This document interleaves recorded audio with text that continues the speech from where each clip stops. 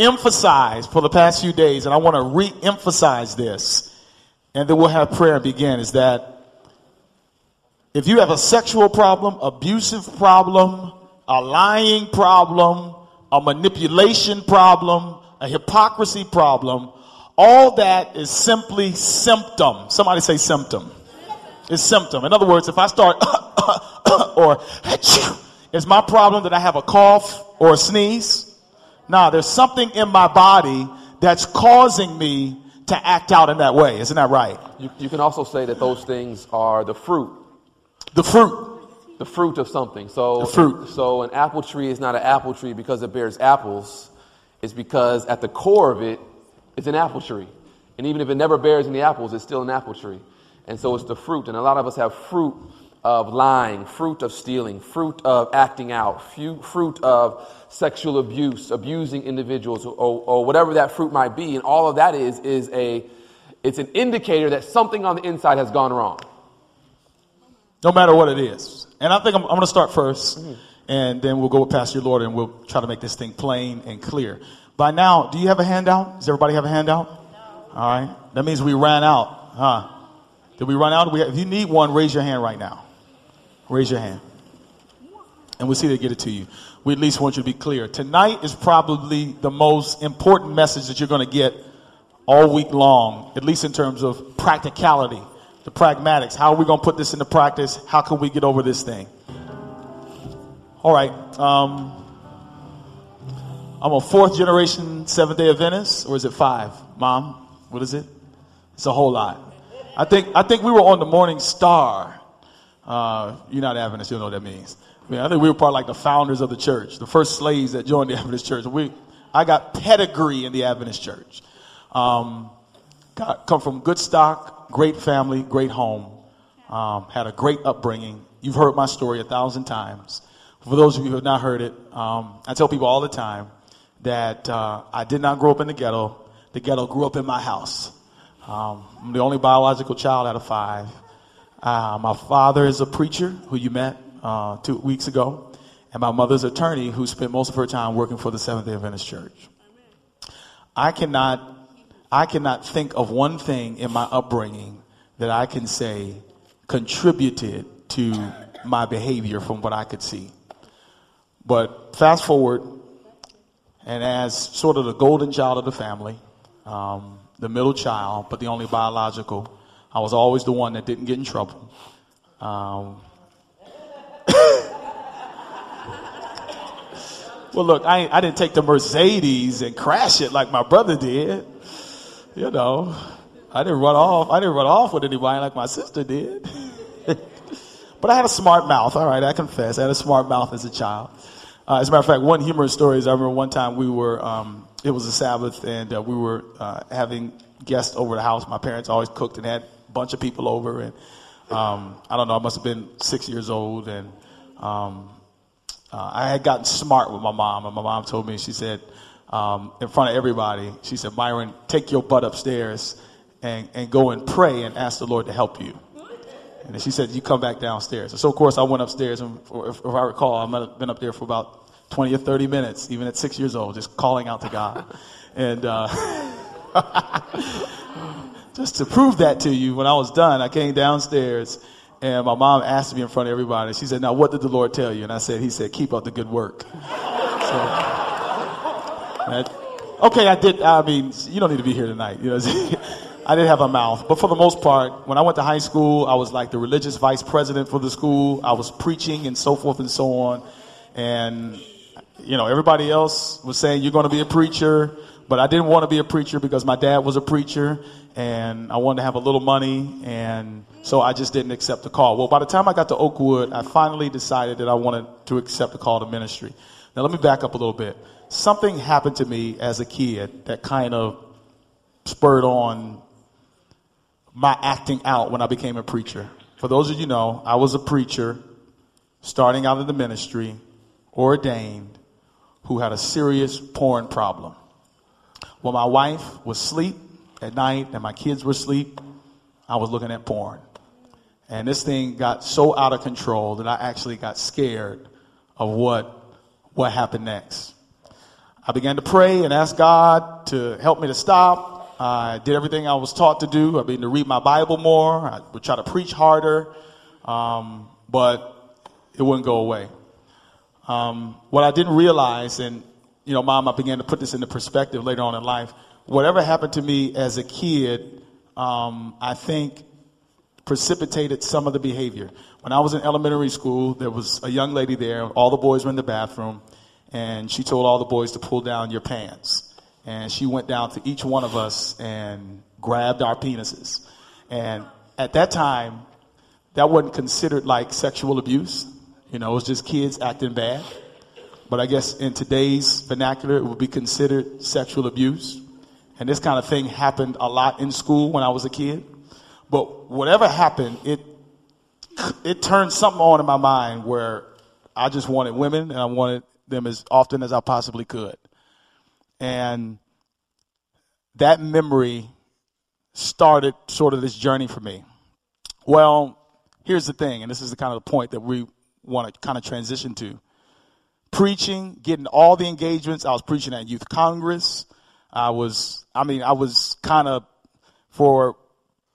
I hate to even say it this way, but I was kind of blowing up. All the time I was blowing up, I was really having this battle with pornography. It just so happened that my mom, my wife, was pregnant, and we weren't, really having sex like I felt like we should. And that thing clicked on again. And I said, I got to do something. Then I began to feel, once you look at porn, you begin to feel inadequate about your sex life. You're like, man, look what they're doing. I ain't doing that. And the stuff I'm seeing, I'm definitely ain't hearing that from my spouse. Maybe I need to work on this some more. So I kind of convinced myself that what I was doing was helping me, but it wasn't. And it began to get worse. I never forget, fast forward, the Holy Spirit said to me, tell your wife. I heard somebody preach a sermon and say, you need accountability. And he said, tell your wife. I didn't know who else to tell. And so I didn't muster up the strength. I just kept praying and reading the Bible and trying to preach harder and doing ministry, and thought that would stop. And maybe for months at a time it would stop. And then finally, I don't know what happened. I just mustered up the strength to tell my wife.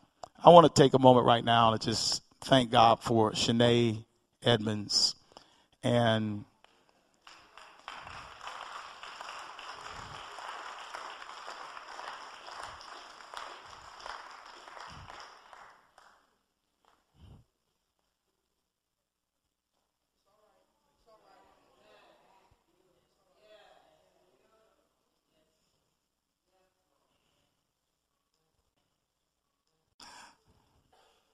I just thank God for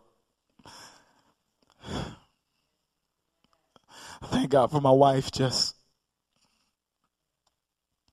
Like I hadn't even done anything wrong.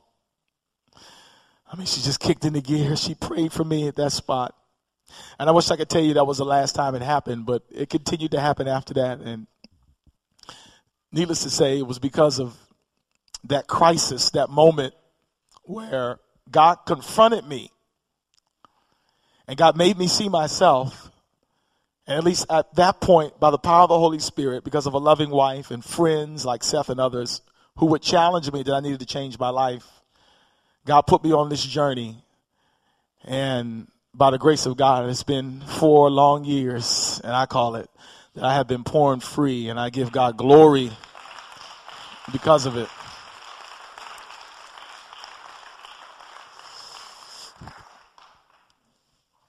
Something he said, which is critical for us to understand, is that in this struggle, as you all already affirmed, that we all have had struggles, that there has to be some catalyst, something that will catapult us out of, something that will jolt us out of our stupor.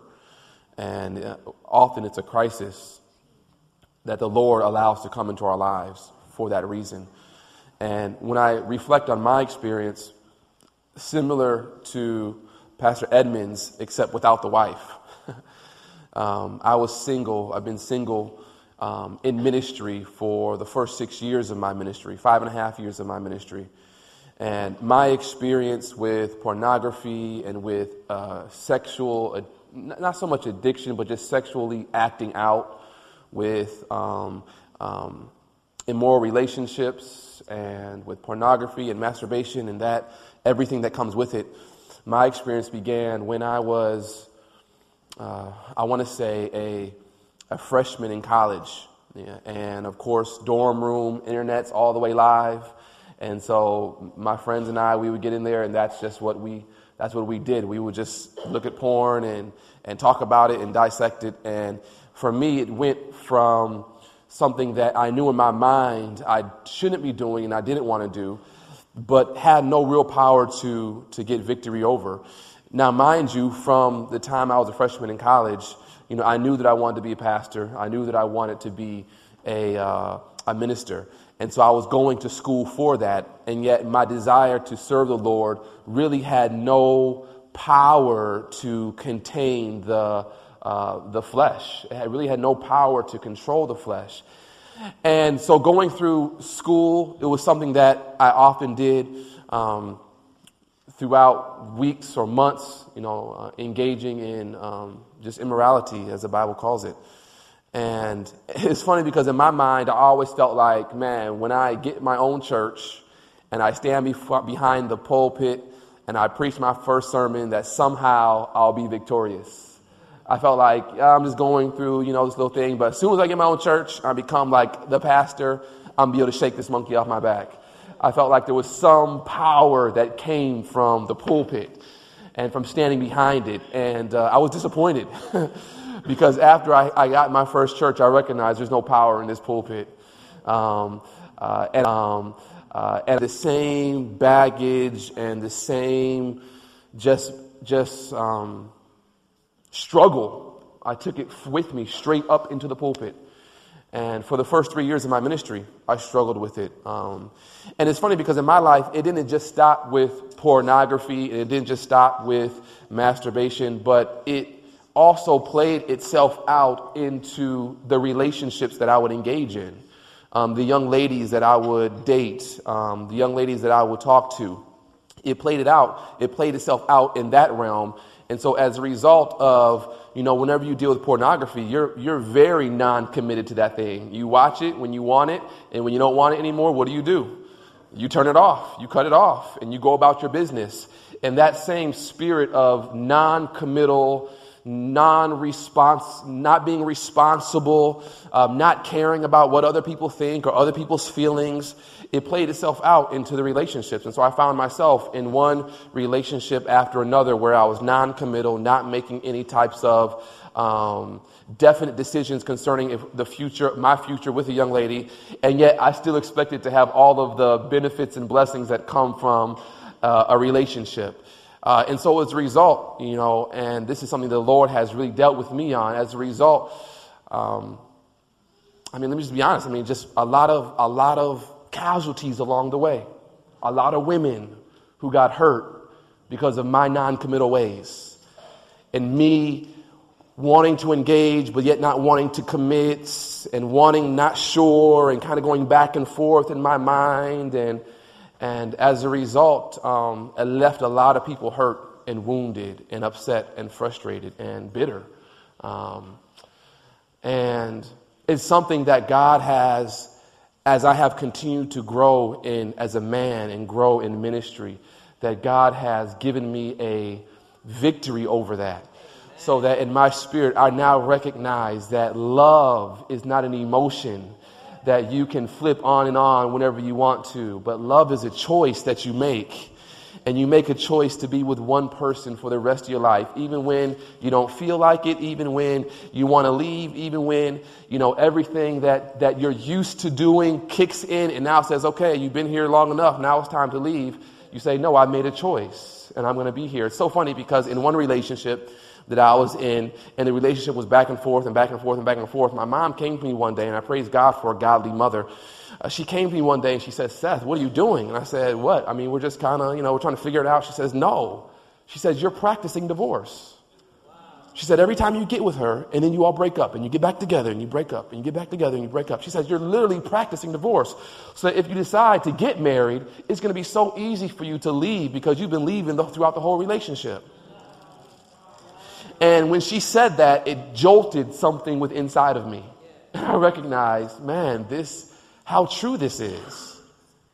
And so I just really started, crying out to God, looking to God for victory. There was one time when I was in ministry, I was pastoring, I was at my house single by myself, of course, and I had looked at pornography, I had acted out, and I stood in the mirror and I said, God, I want victory. I don't want this to be a part of my life anymore.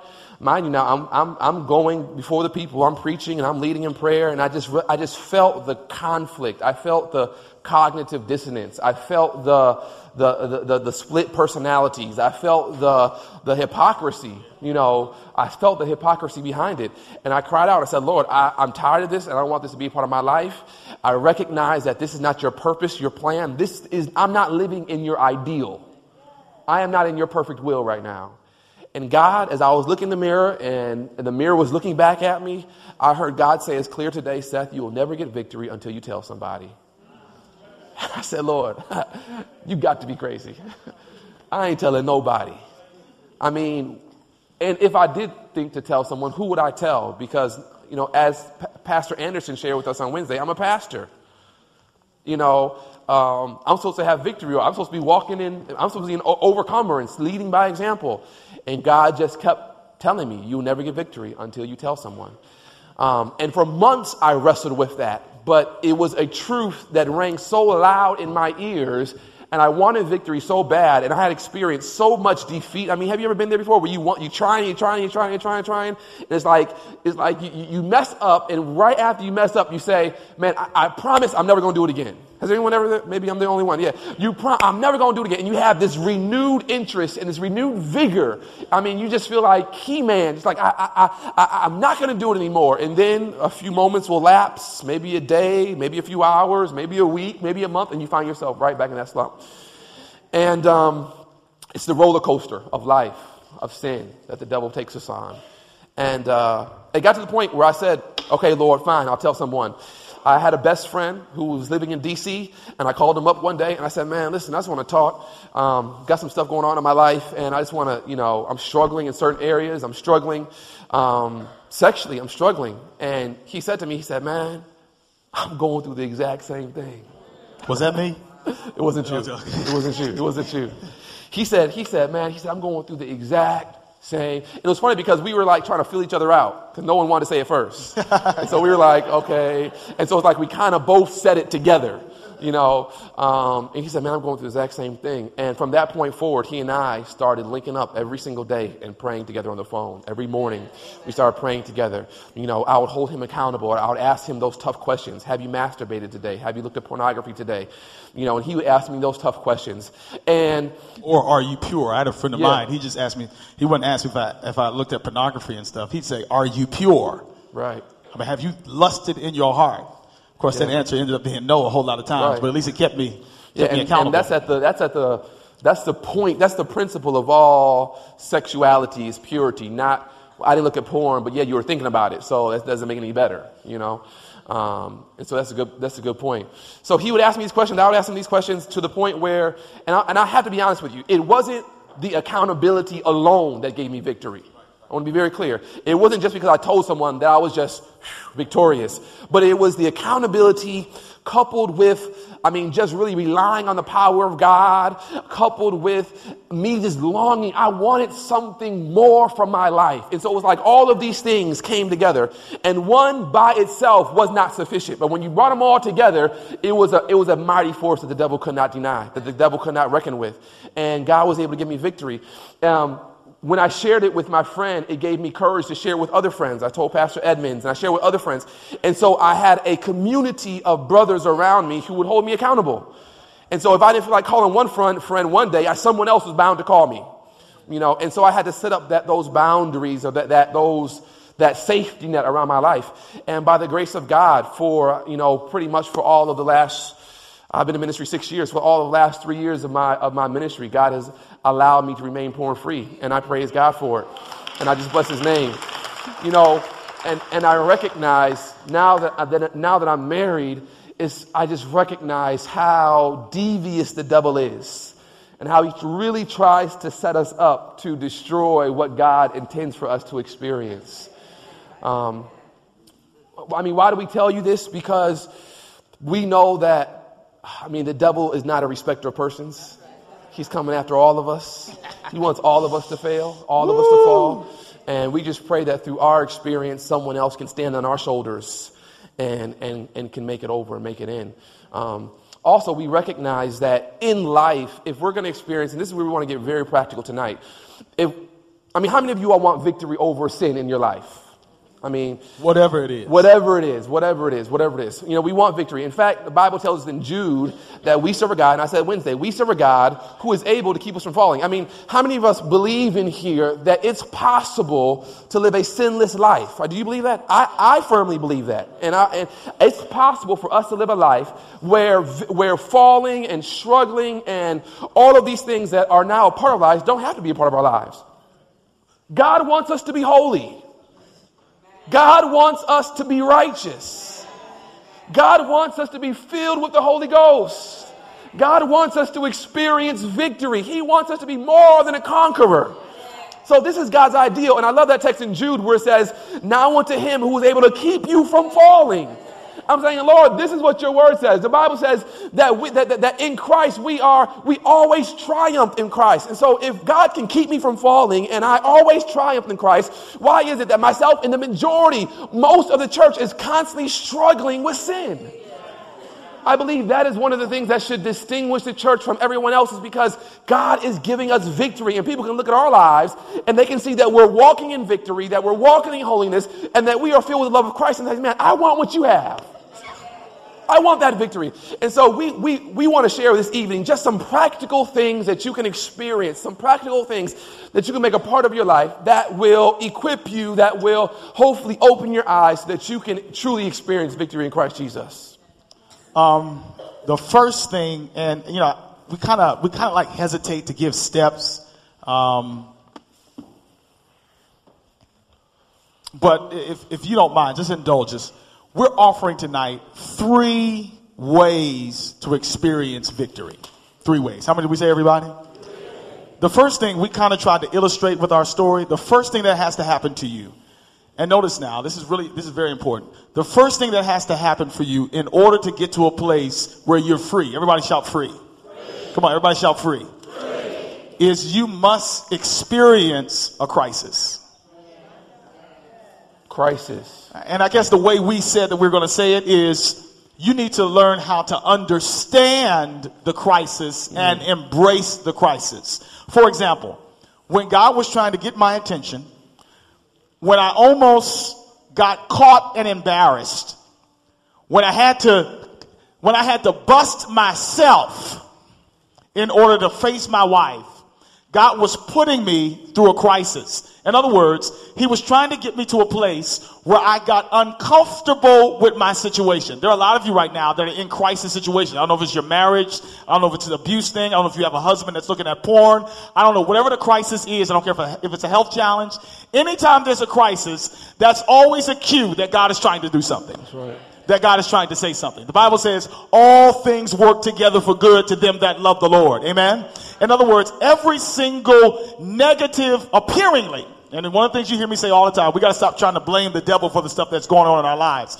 Sometimes the most difficult situations we're going in, the most humiliating ones, are God's way of trying to expose us so that he can get us to a place of victory. Yeah. John 16 says, in this world you shall have what? Tribulation. So, that's like God, he's giving us a heads up. Like, you're going to go through some stuff. You're going to experience some hard times. You're going to go through some crisis. But the Bible then says, in this world you shall have tribulation, but be of good cheer. What? I've overcome the world. I have overcome the world. And so I choose to look at it like this, that God knows that because we're going to go through tribulation, Not because he wants us to go through tribulation, but because this is just a sinful world. And whenever there is sin in humanity, there will be drama, there will be strife, there will be struggling. That's the nature of sin. So God says, because in this world you're going to go through tribulation, what I'm going to do in my divine mind, God says, is I'm going to calculate the tribulation into your life. And so I'm going to use the tribulation to bring you to the point where I want you to be. And so God, I mean, a lot of times we look at stuff like, God, why are you allowing me to go through this? And God, why me? And oh, why my problems? And why this? And we sit in our pity potty and we complain and we pout about everything that's going wrong in our life. But I really believe that God is standing back and God's saying, listen, you live in a sinful world. And in this world, it rains and the sun comes out on everybody. And just because you call yourself Christian does not exempt you from some type of drama in your life. However, when you become a Christian, what it does do, God then says, okay, now that you're mine, I'm going to take all your drama and I'm going to work it out so that it works out for your good. So because you go through something, that's not a reason for us to throw in the towel. That's a reason for us to recognize that God is trying to do something in our lives. And so if I was molested or abused or struggling or have an addiction in my life, I have to take a step back and say, okay, God, how are we going to use this for my good and for your glory? Because everything that we go through on this planet is for one thing and one thing only, and that's for God's glory. God wants glory from our situations. And so, when I looked at my life, I'm saying, okay, God, why am I struggling? Why am I going through these things? It wasn't just it was a choice that I was making. And a lot of us, we are where we are because of our dumb decisions. If you're honest with yourself, 99% of the stuff, amen. 99% of the things that you're in is because you jumped into that thing. You found yourself, and it wasn't like it just fell in your lap. No, you went searching for some things. But I still think that we serve a God who is wise enough to calculate all of that stuff in and work it out for our salvation. Well, he already saw it. I mean, he saw the bad decisions we would make. He saw that I was going to get into porn. He saw that you were going to have an affair. He saw that you were going to beat your wife. The good thing about God is that he sees all that in advance, and he still says, I ain't going to give up on you. He said, I'm going to take the negative. Yeah. I'm going to take the negative. Then, and Pastor Lord is talking about trials. A lot of times we talk about trials within the context of stuff that happens to us. I like how he's now talking about how we talk about the trials that we precipitate upon ourselves. I'm a firm believer in this, that if you are struggling, and we're really talking about temptation and struggling and overcoming. Hear me, everybody. If you have a particular struggle, if you don't confess it, God will expose it. Mm-hmm. He's so desperate to save you that he will not leave you incognito in your mess while you are groveling and on your way to hell because you're more concerned about your reputation than you are about your character.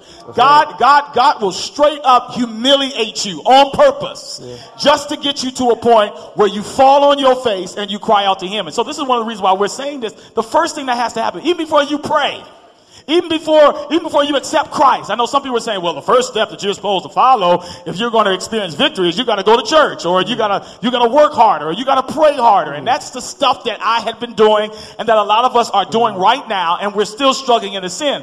The very first thing that has to happen is something that you can't even create. The first thing that has to happen has already happened for some of us, but we basically have not understood what God was doing. And one of the things that a friend of mine would say all the time is this. He says, never expect more out of others than you expect out of ourselves. When bad stuff happens to us, and I'm saying when it happens to us by somebody else, the first thing we do is we start saying, they ain't right, they're not supposed to do this, look at what my husband is doing, look at what my wife is doing, look at what the church is saying. And I firmly believe that every trial is God's way of giving us a window into something about us that needs to change every time. And so notice this now. This is crucial. Before you can even move into victory, you have to get to a place where they say in AA and in 12-step programs, you got to come rock bottom. Man, where are the people who don't mind admitting that I'm the one that's got the issue? That it's not them, it's not somebody over there, and we're no longer trying to cover up, we're no longer trying to maintain this thing. Pastor Lord, you know this is my burden. I don't understand why, help me out with this. Why do church people try so hard to maintain the facade that there's nothing wrong, when everything we've read in scripture, confess your faults to one another that we might be healed. When we look at David, David had to get cold busted by Nathan. You are the man, you're the adulterer, you're the murderer. You have to get busted before you can get healed, because only humiliated people ask God desperately for salvation. What's the problem? I mean, at the end of the day, this is what it boils down to. You have cancer that's eating away at your bones, and you go to the doctor, Jesus, and you say, listen, I need you to, I'm going to die. He recognizes you're going to die. But then when you go to the operating table, you say, no, don't touch me. I don't want to take my clothes off. Yeah. No, don't open me up. And Christ saying, listen, if I'm going to fix you, I've got to lay you wide open. I got to open your parts and expose everything that's going on in your life. We talked about it yesterday, that the strength of sin is in its secrecy.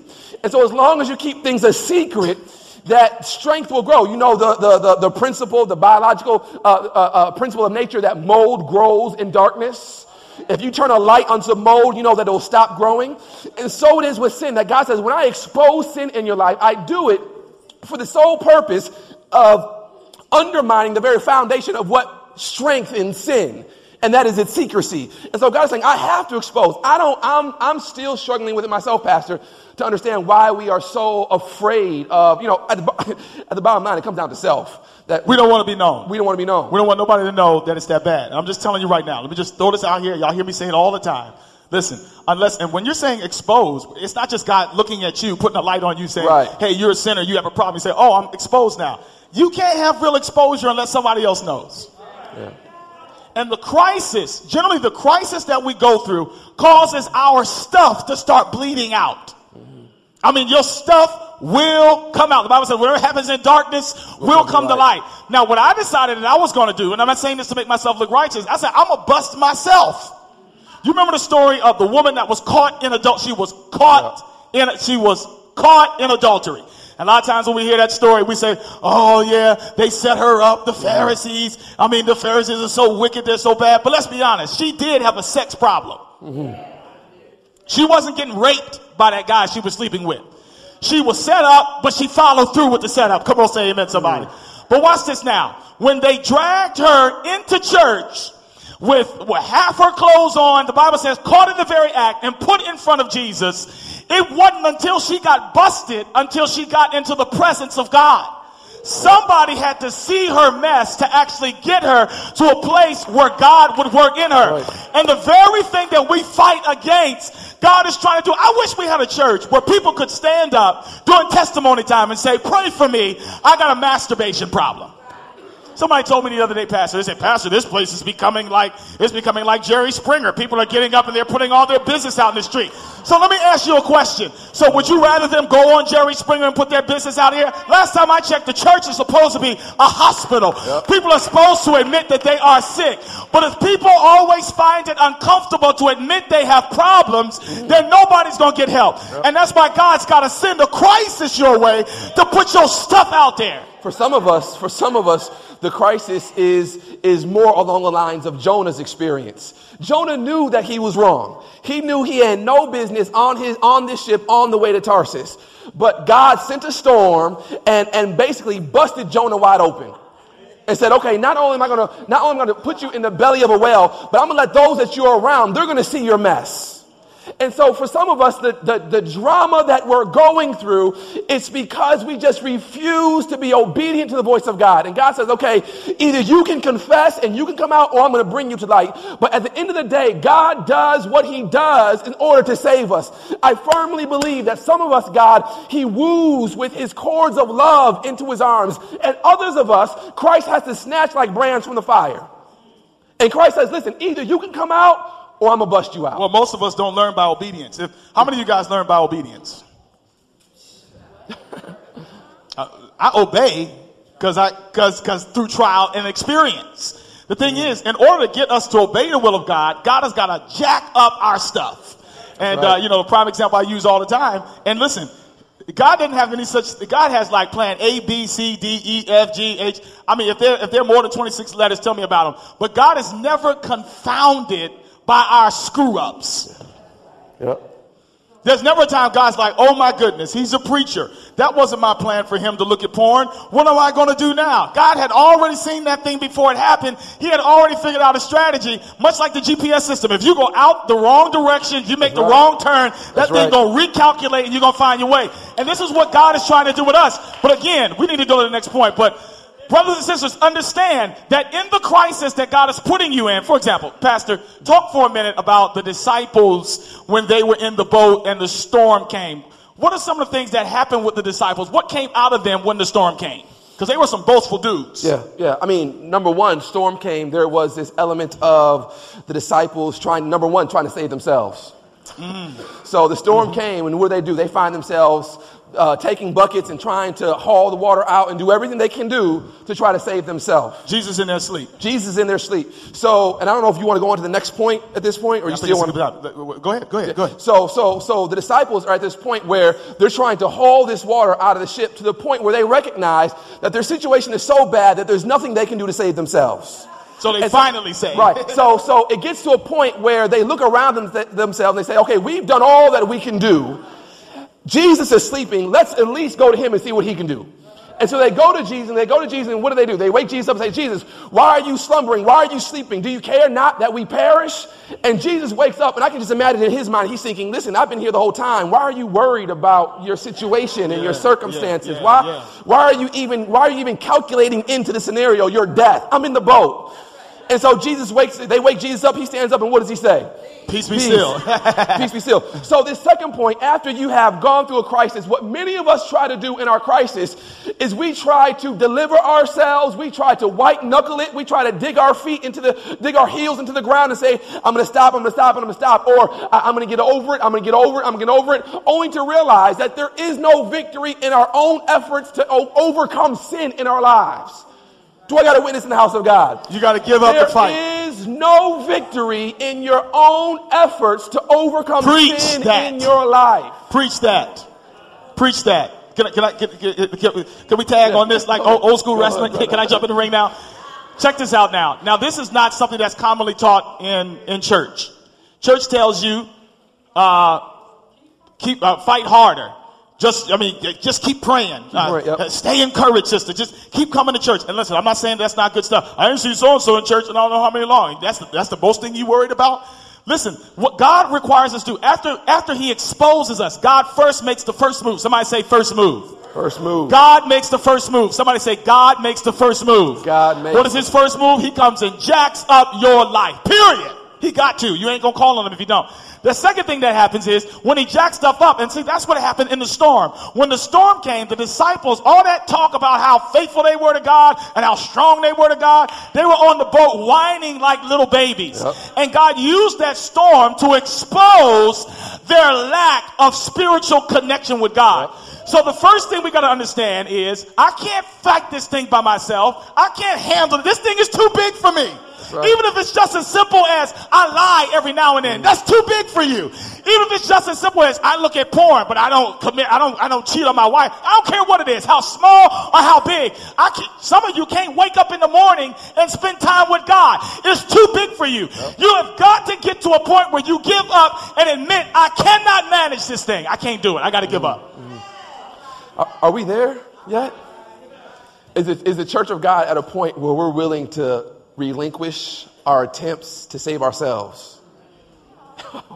We've got to get there, saints of God. Put John 15:5 on the screen. We've got to get there. We've got to get to the point where we have no confidence in the flesh. That's right. Where we don't believe that there is anything good within inside of us. In fact, and I know the pastors talked about it before, but if you look very closely at Romans chapter 7 and Romans chapter 8, it paints for us such a clear picture of the nature of the struggle and our inability to gain victory. When Paul's saying, listen, the things I want to do, what happens? I don't do. And don't think the things I don't want to do, what happens? I find myself constantly doing. So then Paul concludes, I find in Romans 7 that there is a law of sin working inside of me. What Paul is saying is that there is something inside of me that constantly brings me to a point to constantly do that thing I don't want to do. And the harder I try to resist it, I might resist it for a month or for 6 months or even for a year. But at some point, the sin is going to wear me down and I'm going to give in again. Is there anybody in here who understands what he is saying? Does anybody experience that where I don't know about you, and I feel like I got pretty strong willpower, but I find myself ending up doing the same things. Look at John 15:5. Look what it says. It says, I am the what? Vine. And you are the what? Branches. He who does what? And I in bears what? Now watch this. For without me, you can do what? No, so why do we try? Stop trying. I mean, maybe, and to give the people of God some credit. I mean, maybe we feel in our minds that our trying is trying in Christ. I mean, maybe that's what it is. So we feel like, I prayed and so now I try. I'm still trying to wrap my mind around it. But I mean, the word of God is very clear that we can't save ourselves. We can't get victory. We have no power in ourselves to resist sin. Doc, I want to lose weight. Yeah. I want to lose weight. What y'all laughing at? Anybody out there want to lose 10 pounds? Raise your hand. Who wants to lose 10 pounds? All right, how do you lose 10 pounds? Somebody tell me. Huh? No, right, Pastor.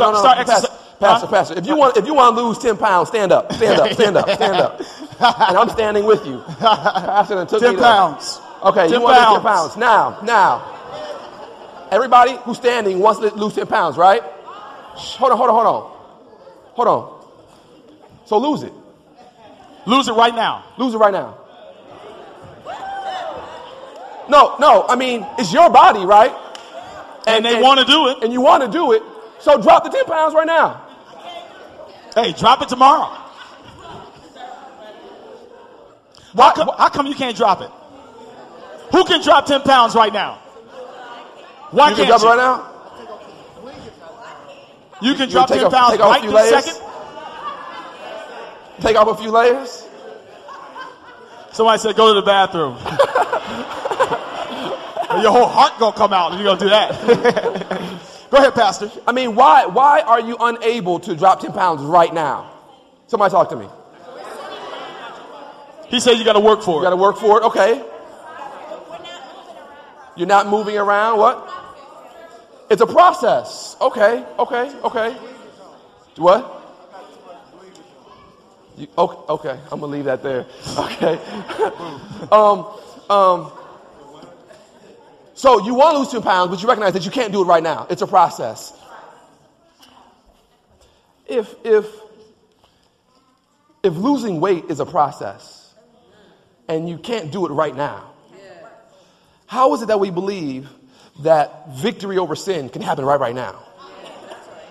Or let me go another way with it. I mean, it's your body. You own it. You've been in it your entire life. Can't you just kind of like just trim the fat and just drop it right now? Can't do it. I mean, if I could, I would. we all would. Now I know there's some of us who actually exercise. Right. And we still can't drop 10 pounds. Right. So my man said over here, if I work harder by exercising, I ain't lost no weight. What's the problem? I mean, at the end of the day, you have no ability to lose weight. Let me try to deal with this thing. Let that simmer for a second. I can't just say, Seth, drop 10 pounds. That ain't gonna happen. It's not gonna happen. I have no ability, no power, no control over myself right now losing 10 pounds. However, what I can do is I can create an environment where my body will begin to lose this weight. But I have no control over it. In fact, as he just said, there are some individuals who they exercise and they run, but just because of a physical, biological condition, they are unable to lose weight. Their metabolism is too slow. Not in the traditional way. Right, yeah. not the traditional way. Right. And so even though they're trying to do things, they still can't do it. And what I'm saying to you today is that when it comes to losing weight, it's just the same way when it comes to sin in your life, is that you have no ability to stop sinning right now. But what you can do is create an environment around your life where you can experience victory in your life. If you're with me, say amen. Yeah. If it's clear, let me hear you say amen. Let's illustrate. Watch this. If you don't start where God puts you in a place where you fall flat on your face, if you don't have this experience right here, you'll never get to a place where you give up. Because you'll be so confident in what you're doing, and so confident in how you've been doing it, and so confident in the church you've been going to, so confident in your position, so confident in your Bible knowledge, and so comfortable that it just really ain't that bad. I'm telling you, I just don't believe that you can be saved unless you get to a point where it is that bad. You got to know it's that bad. So when God does that, then you begin to give up the fight and let God do in. Somebody say in. Salvation is an inside job. The Bible says, out of the heart flows the issues of life. Every negative thing that we do is based on how we think and how our hearts behave. Now let me ask you this. Can you change your heart? Bible tells us the what does it say? The leper can't change his spots. Can't change his spots. Nor the Ethiopian his skin. How then can one who is accustomed to doing evil do good? It's impossible. And so we have to come to a point in our Christian experience where we recognize the battle's not mine, Lord. It's yours. And so if I'm going to experience victory in my life, it's going to be because you brought victory into my life. It's not anything I've done per se, Lord, but it's me just relinquishing and me just experience the victory of Christ inside of my life. We have to get to this point. And he put up there, and the only way that we can get to that point is by experiencing the baptism of God's Spirit in us. Where we have to fully surrender and we say, God, I want you just to live inside of me. And this is what God does. And we serve such an awesome and a mighty God. God says, when you invite me into your life, this is what I do. I come in, but I don't come empty-handed. I bring my righteousness with me and my holiness with me and my victory with me. And I bring my riches and everything, my peace. Christ brings all of those things which belong to him. He brings them inside of us. And so I recognize it's not my righteousness, but it's Christ's righteousness because Christ is dwelling inside. Now, hold on. Look, I've heard that my whole life. How many have heard that their whole life? That Christ is going to live inside of you. Invite Jesus into your heart. He stands at the door and knocks. And if any man comes into my, listen, that sounds real good, Pastor. And I can shout on that. Really, that sounds real good. He's going to live in me, his righteousness. And the power of God will dwell in me. But that just don't make sense to me. I cannot logically get the idea of something invisible coming in me. And now you're telling me give up the fight. You're saying don't even do anything. Matter of fact, Ephesians says just stand. It says when you've done all you can, then just stand. Doc, you gotta talk to me. What actually happens when the Holy Spirit starts living in me to get me to stop looking at porn, to stop beating my wife, to stop lying? How does that work? I hear you. That's a good question. So let me give you the reverse as an example of how the adverse works. How many of us in here have ever listened to, let's say, Lil Wayne? Be honest with yourself. Okay, all the front row right here. All right, those who want to be honest. How many of us have ever listened to some Marvin Gaye? I should see a lot more hands. Come on now, talk to me. Yeah. And in listening to this Marvin Gaye. What's a song that Marvin Gaye sings? Sexual Healing. Come on now. Marvin was our inspiration. So you're listening to this Marvin Gaye, and he's talking about sexual healing. Come on, I'm not gonna go there. I don't want to take y'all back. So you're listening to this Marvin Gaye, and as you're listening to it, and you're listening to the song, all of a sudden you just feel this sense like you just want to start getting it on. Let's get it on. I know, right? Maybe you're with your wife or a young lady and you say, man, let's just change the atmosphere real quick. And so you turn on some soft music and the whole atmosphere changes. And all of a sudden, the things that you weren't necessarily intending on doing, you find yourself. Come on now, be honest with me in this place. I'm not done yet. Let me ask you a question. Okay. I'm gonna pause it now. You can't take me all the way down this road. You gotta talk to me now. All right. So you're saying that if I enjoy that stuff, I'm listening to it, and then my body automatically responds to what I'm listening to. That's exactly what I'm saying. That means that the music is talking to me. It's a natural response. It's natural. And not even so much music. How many of us have ever hung around people who just got a foul mouth? They just got, like my mama said, you just got a potty mouth. You know anybody like that? Yeah. Got a potty. Yeah. Got a potty mouth. And it's funny. Have you ever been hanging around them and then you find yourself one day slip up and say something? But look, how did anybody start cussing? They heard somebody cuss. They heard somebody cuss. Yeah. So what I'm saying is a natural, your actions, your response, your everything is a natural byproduct of what you expose yourself to. So when you expose yourself to Marvin Gaye and Sexual Healing and Lil Wayne, expect that the things that they're talking about and the things that they're doing, you will begin to do. And so my point here is that when you expose yourself to the life of Christ and to the righteousness of Christ and into the acts of Christ, the natural response is you will begin to mimic and act the exact same way Christ does. Can I give you a text? Yes. Hold on. Did y'all that was really good news. Did you hear that? Everybody say it's natural. And that's why we're saying don't fight, because listen, the principles of unrighteousness, the law of unrighteousness, the law of the Spirit works the same way. It's natural. Watch this. Turn to 2 Corinthians chapter 3. 2 Corinthians chapter 3 and verse 17 and 18. Second one, we got a few more points and we'll let you go. But I'm having a good time tonight. I don't know about you. 2 Corinthians chapter 3. If you want victory, somebody shout victory.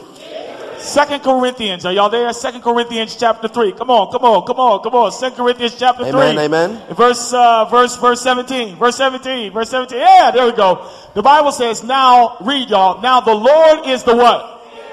And where, come on. Read this thing.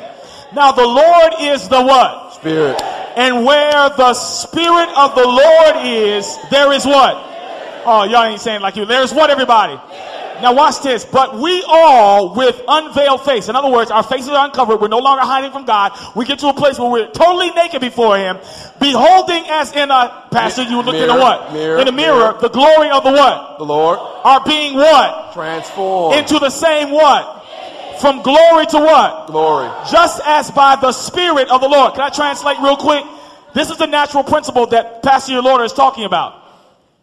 By beholding, we become changed.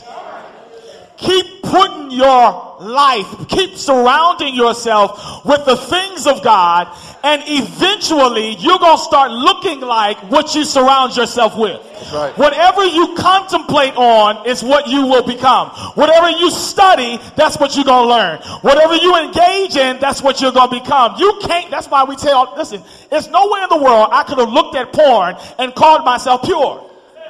That's right. Look, and let me just throw this out here. There's some kids right now, and I'm not trying to be nasty, I'm just telling you God's honest truth. There's some kids right now that honestly believe that I'm not, as long as I don't have penetration, then I'm still a virgin.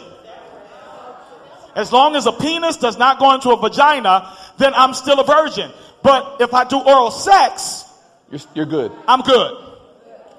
I'm just informing you. You may not know that, but that's happening right now.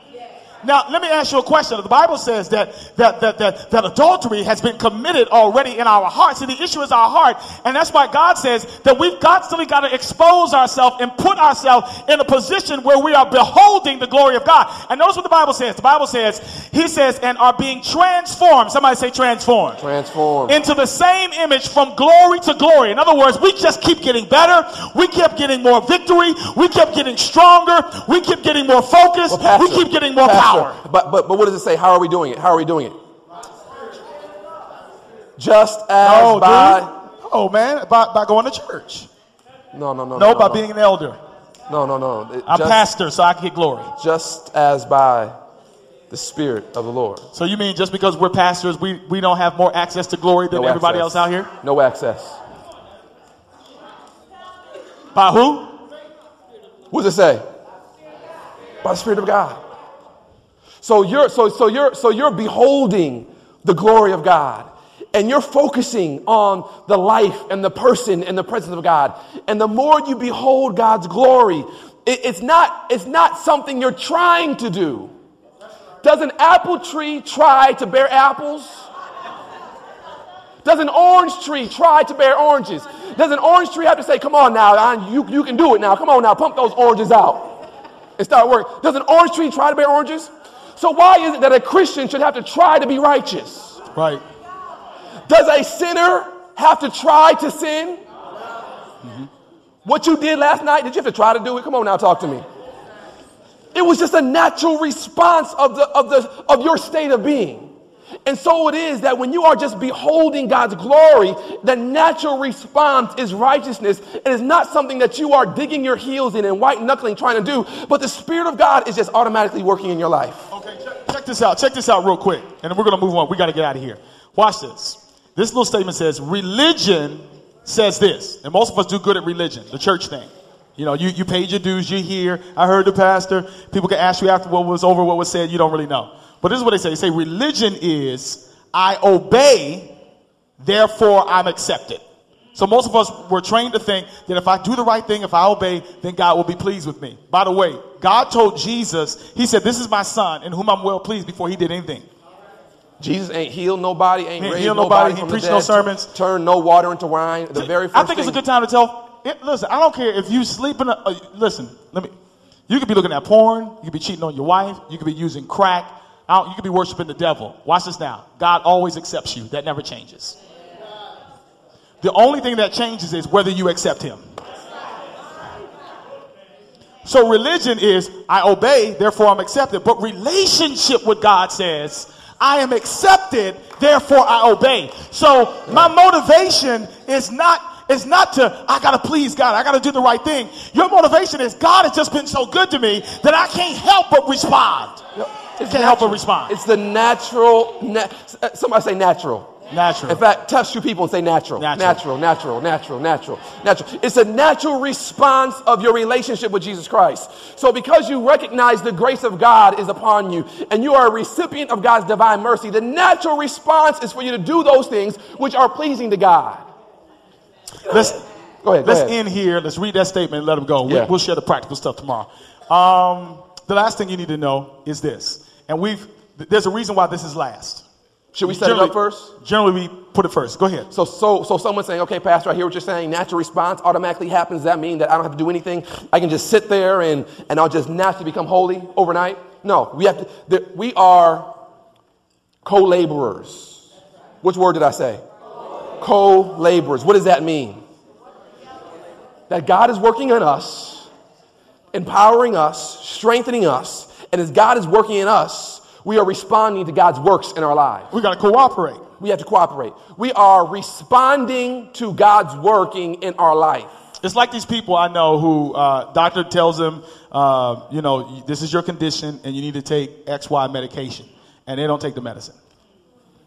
And what we're saying is that's kind of what we do to God. God says, listen, I got a solution for your problem, but I need you to cooperate with me. Watch this now. The third thing you need to understand is you need to engage the will. What word is that? Engage. Put that statement on the screen. Let's illustrate like this, and this will be our last thing. Before we put the statement, should we just break it down? She needs to put it up now. Go ahead. No, go ahead while she's putting it up. Engaging the will. What is that? 2. What is engaging the will? Take it off for us real quick. I want you with me. Joining in, okay. Engaging the will. What's that? Okay. What does it mean to engage the will? Say what? Put in motion. Okay. Make a decision. Make a choice. Follow through. So essentially what we're saying is that God is doing something marvelous in my life. And I'm beholding the glory of God, and I'm beholding the character of God, and I sense the Spirit of God moving in my life. And then God comes to me and God speaks to me concerning a relationship I'm in. Now God is not going to break me up with that person. Come on now, talk to me. God is not going to go into your refrigerator and take all the unhealthy food out.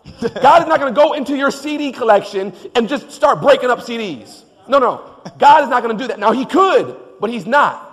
But what God will begin to do is begin to speak to us in our hearts. And he speaks to us. He begins to change our taste buds and change our desires so that now we recognize that, man, I have some CDs I probably shouldn't be listening to, or I'm in a relationship that's not edifying to my person. And God, what would you have me do this? And God's saying, I would have you leave, or I'd have you turn right or turn left or go straight or back up. And as God speaks to me, I engage my will and I put into practice that which Christ is telling me to do. And I can't wait till we show this. No matter how weak your will is, the minute you make a decision, All of the power of God comes to your weak, sorry decision making, and then gives you the power to accomplish. Put this hold on. Before you put it up, both Pastor and I, as we just testified, at some point, God told us to do something. In my experience, God said, tell somebody. He said, tell my wife. And he said, tell his wife. At some point, we heard the voice of God, and we said, okay, God, now I have a choice to make.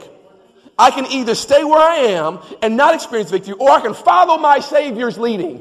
And that's what Christ is trying to tell us, that we have to follow our Savior's leading in all areas of our lives. Go. Put up. You take a page, I'll take a page. Read it. Is that the first page? Feeling the terrible power of temptation. The drawing of desire that leads to indulgence. Many a man cries in despair, I cannot resist evil. Tell him, watch this now, tell him that he can, that he must resist. He may have been overcome again and again, but it need not always be thus. He is weak in moral power. How many can you witness that? Controlled by the habits of a life of sin. His promises, her promises, and resolutions, I like this, are like ropes of sand. The knowledge of this broken promises are forfeited pledges. Anybody made a promise, God, if you just get me out of this, I'm not going to do it again. God, I promise this is the last time I do this thing. It's the last time I'm going to say it. Forfeited pledges. Now, the minute you start making those promises and you break them, this is what happens. It weakens the confidence in your own sincerity and causes him to feel that God cannot accept him or work with his efforts, but he need not despair. Anybody tried something and you kept doing it over and over again, and then you got to a point where you start questioning your own sincerity. I must not be serious about God. God cannot accept me. Go ahead, Pastor. Those who put their trust in Christ are not to be what? Come on now, read it with me. Not to be what? Enslaved by any hereditary or cultivated habit. That means the hereditary are those that I got from my father. The cultivated are those I just picked up from my boys. And I practiced. Yeah. Hereditary or cultivated habit or tendency. Instead of being held in bondage to the lower nature, they are to rule every appetite and passion. How many? God has not left us to battle with evil in our own finite strength. God has not left us to battle with evil in our own finite strength. Whatever may be our inherited or cultivated tendencies to wrong, we can overcome through the power that he is ready to impart. Through the right exercise of the an entire change may be made in the life. By yielding up what, everybody? The will to Christ. Right. I'm about to shout in a minute. We ally ourselves with divine power. Mm-hmm. I mean, we hooked up now. That's right. I'm not putting myself on this thing now. Right. And the word says we receive strength right. from above to hold us what, everybody? A pure and noble life, a life of victory over appetite. Victory over appetite is possible to everyone who will unite his weak, wavering human will to the omnipotent, unwavering will of God. What, did y'all hear that? In other words, I don't know about you, I'm weak. Any weak folk in here? I'm weak on a whole lot of stuff. God says, take that old weak commitment that you always give me. He said, give it to me. He says, and then I'll unite my omnipotent power. That's right. With your weakness. And when omnipotence gets with human weakness, then God can do exceedingly, abundantly, and above and beyond what we could ever ask or imagine. But first, God's got to expose you. He's got to put you in a crisis. You got to give up the fight, and then you engage in the will. If you start here first, I got to do better. I got to try harder. Mm-hmm. If you start here first, spiritual this burnout. Is false righteousness. That's right. It's actually what we call self-righteousness. Yeah. Because you are the center of your righteousness. and you're not depending on the power of God and the grace of God and the righteousness of God to come into your life to give you the victory. In fact, I go so far to say that we have to get to this point where we are totally dependent. So in my Christian life, I say to the Lord, Lord, you know I'm struggling with a thing. Lord, if you don't give me victory, I will not experience victory. If you don't come in and strengthen me, God, I will not be strengthened. In fact, Philippians 4:13 says, I can do all things through who? Christ. Through Christ who strengthens me. If you look at the original text in the Greek, it really says, I am made strong through the one who strengthens me. I am made strong through the one who strengthens me. So that Christ comes in and he gives us the strength necessary. It's not my own. I recognize it's not me doing it because I've tried all my life to do it. You know why Christ does this? Because Christ knows that if we are able to do it on our own, when we get to glory, we're going to stand on the streets of gold and we're going to say, man, look what I done did. Yeah. I done made it. I done overcome. I got the victory. But when Christ allows us to get to the point where we recognize that there is nothing good inside of me, there is not 1 ounce of strength that can overcome sin. And when I step on the streets of gold, I take off my crown from my head and I cast it at the feet of Jesus because I recognize that it was the grace and the grace of God alone that got me here. Not my strength. I have a question. How many of you tonight have a weakness toward doing right? I mean, your spiritual muscles are weak. And by the power of God tonight, you want God to give you strength. Listen, he says, I'm not fooling with folk that think they're strong. The only thing I'm taking is weakness. Because omnipotence will not work with false omnipotence. Omnipotence will only work with weakness. Pastor, I think it's a good time to ask some folk. And we're not going to make this easy tonight. There's a reason why we've been doing all this stuff. Some of you tonight are weak. And whatever you've been trying, it doesn't matter. You've been spiritually failing. You've put up the facade. You know very well. BJ, come and play. You know very well how to do the religious thing. You know very well how to make things look all right. But God says, I want weakness. I want you to acknowledge how jacked up you are. I want you to give up. And then I want you to take the little that you have and put it in my hands. Here's my appeal. There's a sin or sins or stuff or whatever that you are failing at getting victory over. And tonight, you want total victory in Jesus.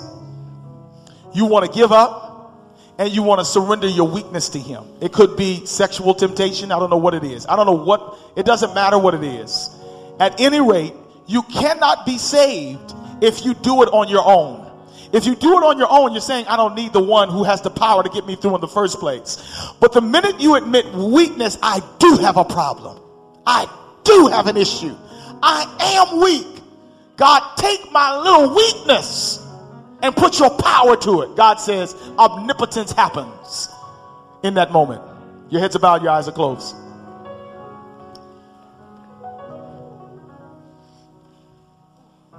Weak people like myself and the pastor, I want to invite you to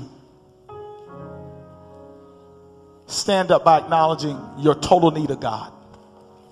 I want you to come out of your seat. I want you to come down here tonight just admitting and acknowledging that you need him tonight.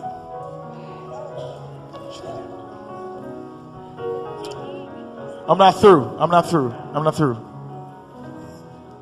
Just the easy.